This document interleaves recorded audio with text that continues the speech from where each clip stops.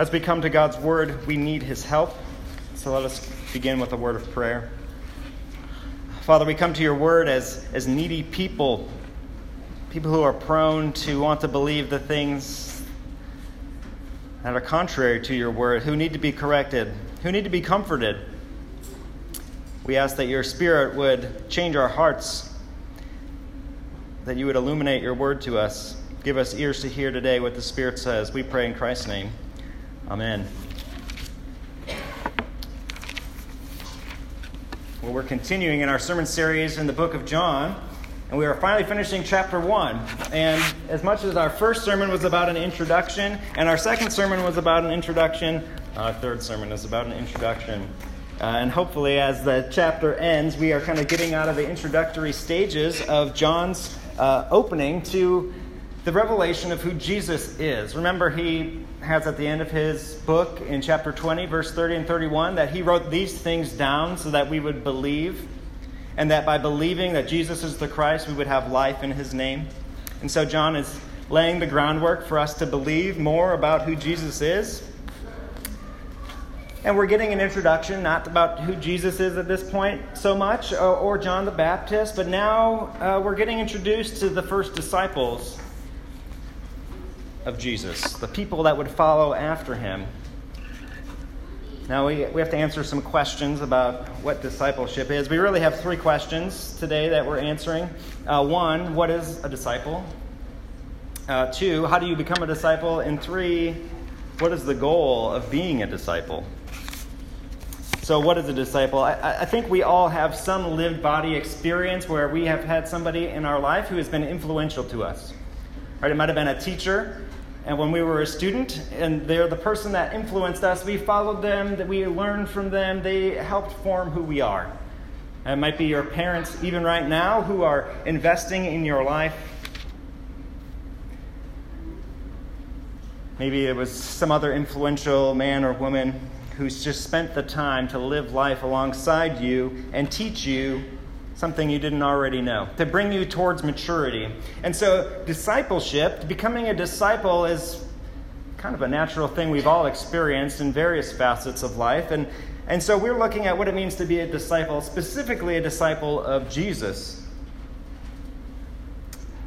So we see this play out 4 different times. There's kind of 4 different scenes that happen as people begin to follow Jesus. Now, there's a little bit of introductory phase here that's happening. These people have not necessarily given up everything to follow Jesus yet. As we see in the Synoptic Gospels, Matthew, Mark, and Luke, they leave everything and follow Jesus, and it's like they're gone forever. Some of this seems to be come and see, right? We heard that phrase twice. And so there's this sense in which people they want to know more about who Jesus is. So they're beginning the process of discipleship. And so we kind of have 4 scenes for us. And so we'll walk through each of those and talk a little bit about what it means to be a disciple and how they became disciples. We begin with John the Baptist, where we left off last week, and he's standing there and he has some disciples, right? He has these people who have been with him, preparing people for the coming of the Christ. Right? That was John's entire ministry, was one of preparation, one of speaking to the hearts of Israel to prepare for the coming of the promised king. And so some of his disciples are there, they're helping whatever John is doing, they're learning from him, and then John says, "Behold, the Lamb of God." And they're like, well, if John's telling us this is the Lamb of God, we probably should find out more about who this man is. Right? And so they leave John because of the testimony he had about who Jesus is.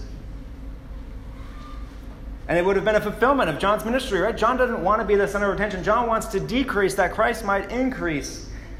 His preparation is temporary, and he's pointing people to the Lamb, to the one who God sends, the true Christ, the King who's to come. And so these 2 disciples, they become not disciples of John, but disciples of Jesus because of the testimony of John. John says this thing, and they respond by following Jesus. Okay, and then we're told that one of these men, this is getting into our next scene, verse 40. We'll come back to the question in a second. Verse 40 and 42, Andrew is one of these men, and and he leaves to go find his brother, Simon. And there's not a lot of interaction. He just goes and he tells them, we've found the promised Messiah. We found the Christ, the one who we've been waiting for. And it seems Peter's like, great, let's go. I'm really excited to see what's going on. Who's this Jesus? It's kind of the same thing. It's somewhat anticlimactic. There's not a lot of discussion that's happening. Andrew just shows up, and because of his testimony about who Jesus is, about what he found, Peter begins to be a disciple, begins to follow Jesus. And we see that Jesus goes to Galilee and calls Philip to come and follow him, simply responding to follow him. And then Philip goes and finds Nathanael, verses 45 through 51. Tells him, not that we've just found the Christ, but we found the one that Moses and the law and all of the prophets have told us about. Philip and Nathanael's interaction is a bit longer than everybody else's, and there's some stuff for us to learn in there. Because Nathanael doesn't quite buy everything, right? He has some skeptical questions. He doesn't buy the fact that the Christ would come from Nazareth. And so to answer the question, what is a disciple? Is those who are following after somebody, to learn, to grow, to align yourself with a person, a leader, a teacher.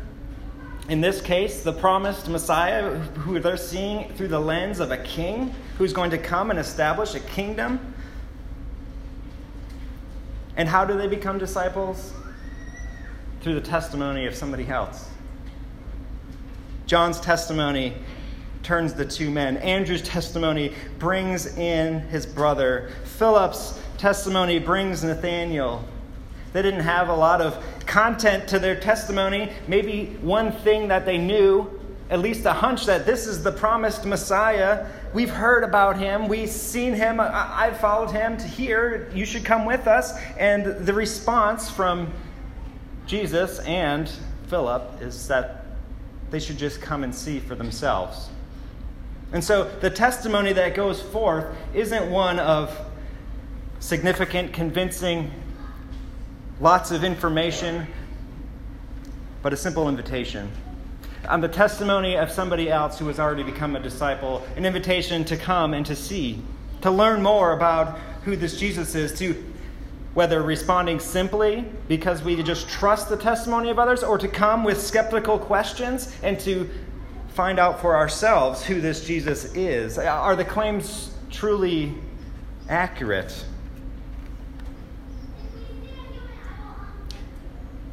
How do we become a disciple? And what is the goal of a disciple? There's a lot going on in here that has to do with what I would say are motivations of why we do things. And there's a lot going on in the background as these men are going and saying, hey, we found the Christ. We found the King who's to come. We found the one who Moses and the prophets have talked about. And we see this playing out throughout all of these interactions. You know, this opening scene where these two men leave John and start following Jesus, Jesus has the least seeker-sensitive approach to evangelism. Almost any time somebody comes to him with like the softball, like, how can I have eternal life? Well, repent of your sin and trust in me. No, Jesus probes them with a question, trying to see where their motives are at. And so these two guys are following him, and he's like, who's following me? I'm so glad you've decided to follow me. No, that's not what Jesus says. Jesus asks them this question to probe their motivation. What are you seeking? There's a lot of things that might cause somebody at this time to seek after somebody who's being portrayed as the Christ. Right, so this is supposed to be the king who's to come. Right, so if you're Andrew and this other man, you might think, we're going to get in on the ground floor of the new kingdom. Right, I'm going to sit, right at the king's right side, and I'm going to have this place of influence. If I'm first in, I'm first in line. So it's probably good to be on the king's side. You may have disdain for the Roman government, and so you just want to align with, you want to be on the right side of history. Kings are powerful. You may be seeking to have a place of power and authority. We're not really sure all of the things that would cause somebody to go and see who Jesus is and to follow after him at this time. But Jesus wants to know what is their true motivation. Because part of our expectations, our motivations for doing things has a lot to do with our ability to continue in our discipleship. I'm sure we've all experienced this in life where somebody has overhyped something so much. There is thousands of years of anticipation that the Christ is going to come and deliver the people of Israel once again, and the new kingdom is going to be established, and the Son of David is going to sit on his throne forever. These are the promises throughout the Old Testament that Jesus is claiming to fulfill at this point. And so there's a lot of hype. And we have similar, but not nearly as hyped up situations in our own life. Your friend tells you, this is the greatest restaurant ever. They have the best tacos. And you go there and it's not that great. Right? Or if you listen to sports radio and you're leading up to the beginning of the sports season and this is the year we're going to win it all. And it doesn't happen, especially if you like Minnesota sports. Right? There's this sense in which the hype, the anticipation feeds into our expectations. What are we expecting to get? What we expect to get, the motive, the thing that we're going to seek after, will either allow us to continue through difficulty, through waiting, through uncertainty, or it will leave us disappointed if we're seeking the wrong things. Now, I was thinking about this next section as Andrew goes and finds his brother, right? Andrew's like the first one to follow after Jesus. Do you know what you hear about Andrew the rest of the New Testament? He's in a list of names, and at one point he tells Jesus that a kid has some bread and fish. That's all you hear about Andrew. There's not very many St. Andrew churches. There are some. But he's not the most popular disciple, the most prominent apostle. And then he goes and gets his brother, and Simon comes and becomes Peter. And we know from all sorts of other passages that Peter has a significant role. And so if Andrew was coming to find his number one place in line, he would probably be very disappointed as his brother has now usurped the first place in Jesus' discipleship ministry. What are you seeking? Philip and Nathanael have this interaction, and they're seeking after this promised king. And some of what Jesus is doing, what John's revealing to us throughout this book, is that Jesus is going to disappoint some of the expectations about what the Messiah was going to do, about what this king was going to look like. He's not going to fit into the box of the day of what they thought he would do and be like. And that is part of Nathanael's complaint. Why? Are you serious? You saying that the Messiah is coming from the cruddy town of Nazareth? Right, like when you're thinking of a king, you're thinking of somebody powerful, somebody who's got a reputation, has influence, right? You want Jesus of, Bethlehem, Jesus, son of David, not son of Joseph. You want Jesus, king of Rome, king of Jerusalem. You want somebody that has pomp, somebody who has power, somebody who has significance. And you're trying to tell me that the Christ has come from an obscure, cruddy town like Nazareth.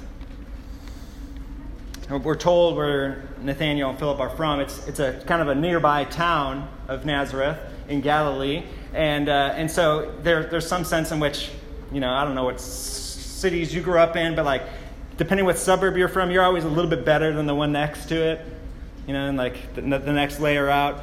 So we have at least the idea that we're both from the bad part of town, but that bad part of town, I don't know that I buy it, Philip. Jesus is undermining some of the expectation. He's dethroning some of the idea of what this promised king is going to be like. And really, what's interesting here is that Nathanael, the skeptical one, the one with the questions, is the one who really seems to get it first. When he comes, we're told this interaction with him, Jesus reaches out and says, "Hey, look, it's Nathanael, the Israelite in whom there is no deceit." And he's like, "I don't know you. Who are you? When did we meet?" And Jesus has this supernatural moment where he says, "Well, I saw you when you were under the fig tree." And that's enough to dethrone all of the skepticism in Nathanael's mind. He calls him the Son of God. We don't want to overly read into that, some idea of him being divine at this point, because the idea of the Son of God is also the idea of Israel is called the Son of God, the King is called the Son of God. This idea of you are the ideal Israelite. You are the King. And this confession that God has sent him, that he is taking into this role, he immediately affirms the testimony of Philip. And Jesus responds to him, "Do you believe because I told you something so simple as I saw you under the fig tree? Truly, truly, I say to you, you will see heaven open and angels of God ascending and descending on the Son of Man. You'll see far greater things than these." And what John is doing here with this testimony from Jesus is he's teeing us up for the next part of the book. The next scene is going to be Jesus at the wedding at Canaan. We're going to begin to see what Jesus is going to do. We're going to see significant signs. The people who have come and seen what Jesus is, who he is, what he's going to do, what is the king really like, they're coming to see, and Jesus is going to show them. In fact, he alludes to this imagery back. Jacob had this dream, and he saw the angels coming up and down from heaven. Jesus says, that vision is going to be true of me. I'm the bridge between heaven and earth. You are going to see incredible things. You don't even understand a little bit about who I am yet.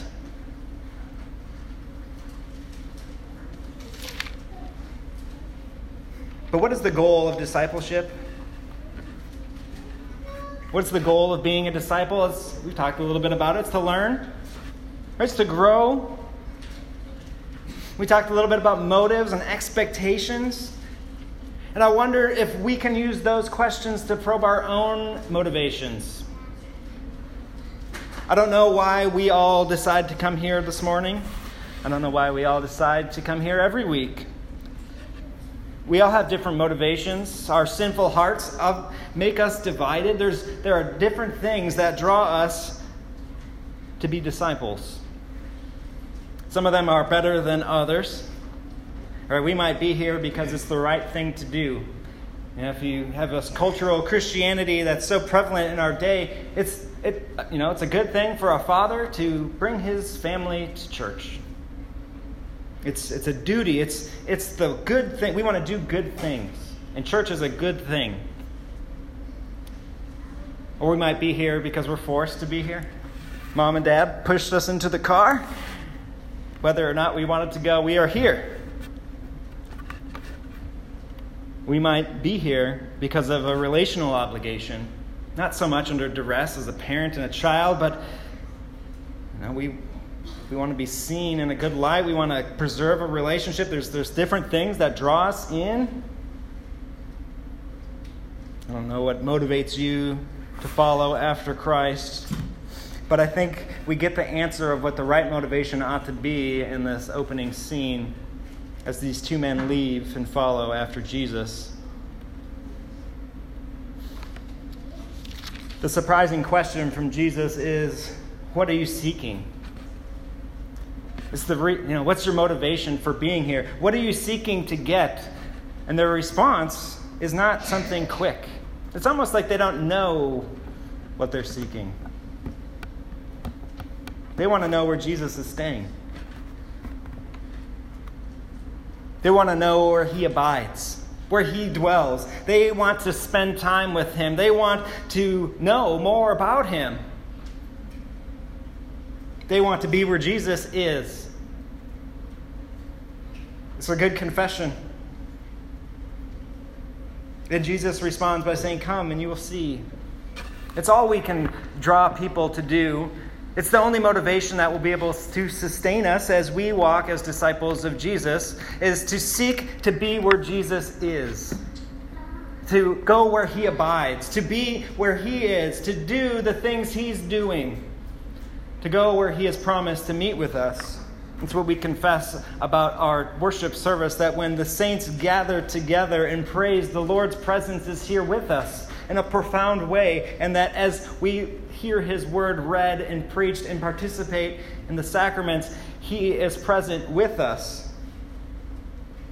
If we come here to gain power, to have retain our reputation, or because it's a good thing, it's going to be hard for us to keep it up.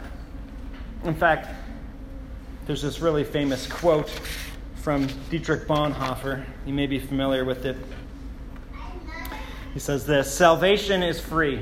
We talk about this every week. Salvation is free, right? We don't come and earn our way to God through discipleship. Salvation is free. Christ's righteousness is given to us freely as a gift because of what he did that we couldn't do. So salvation is free, but discipleship will cost you your life. And, you quote some guy that doesn't make it valid. Let's hear what Jesus has to say about discipleship from Luke chapter 14. He says, "Great crowds accompanied him." Right? Jesus' whole life is people coming to him to get something. My kid is sick. I'm sick. Who are you? Like, Jesus' whole life is interacting with needy people. And so there's great crowds following after him, and he turns and he says to them, "If anyone wants to come after me and does not hate his own father and mother and wife and children and brothers and sisters, yes, even his own life, he cannot be my disciple. Whoever does not bear his own cross and come after me cannot be my disciple. For which of you, desiring to build a tower, does not first sit down and count the cost, whether he has enough to complete it? Otherwise, when he has laid a foundation and is not able to finish it, all who see it begin to mock him, saying, 'This man began to build and was not able to finish.'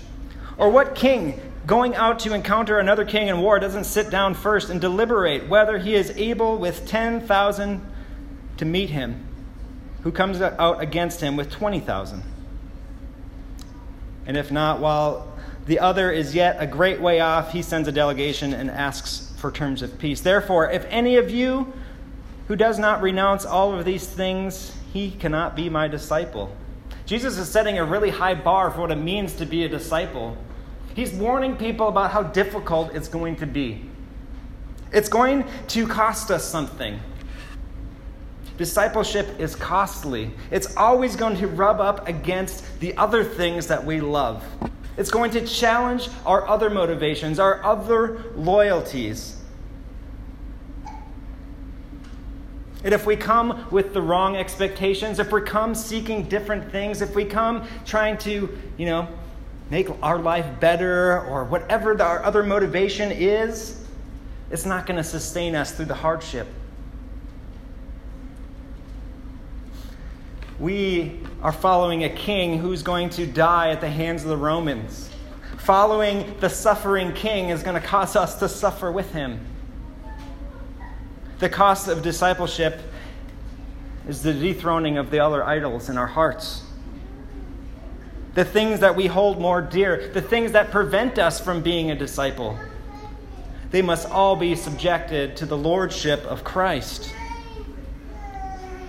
Not so that we can earn a place in his kingdom, but because his kingdom is so great, we would leave everything in order to find it. Remember some of our preaching from the parables this summer. It's not a foreign concept in Scripture. And so we must, ask ourselves again and again, especially when it gets hard, especially when we don't want to do the things Jesus is calling us to, especially when the things that are uncomfortable for us, the costly things in our lives, we need to ask, what are we seeking?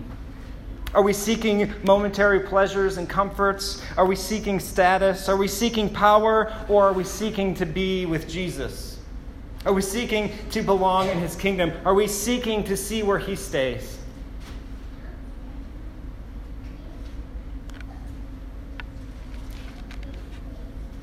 It simplifies things for us, especially as those who have testimony to bring other disciples along. Right? We become disciples and then we just tell people and they become disciples. It sounds really easy. And some of the thing is you get people that ask, like, why bother? Right? And if we appeal to people's sensibilities, well, Jesus will make your life great. It's really encouraging at our church. Whatever. It'll make your marriage better. Whatever we appeal to will be the thing that the person is expecting to receive. But if we are appealing to people that Jesus is who he says he is, that's all we're encouraged to do. That's all we're commanded to do. And if they have questions, all we ask them to do is to come and to see. Hey, you might not believe that God exists and that we are under his wrath for our sin. I know it's true and I can't convince you. God is the only one that can convince you. I'm asking you to come in to see. Come and see. I'm not promising you wealth or fame or comfort. I'm promising you that there is a Savior who can do for us the thing that you might even deny needs to happen.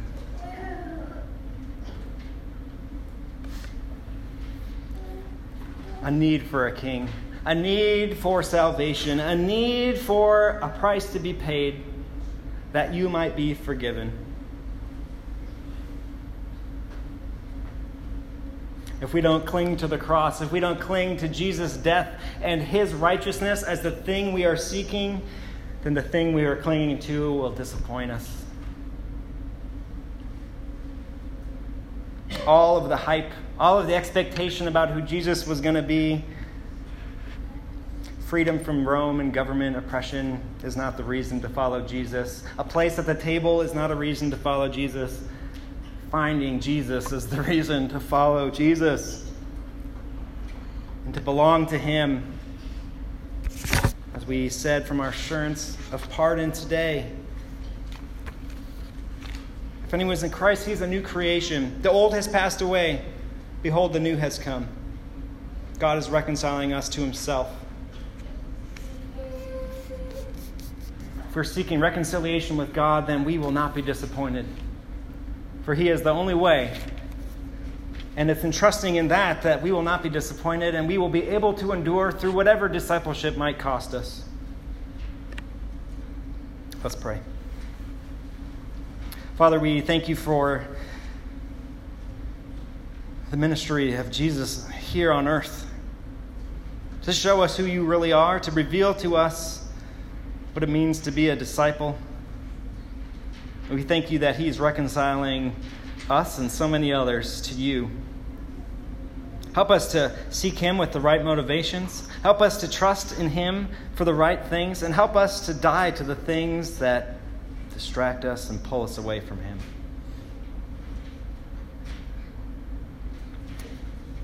Lord, we need your grace and your Holy Spirit. This is nothing we can do on our own. We pray in Jesus' name. Amen.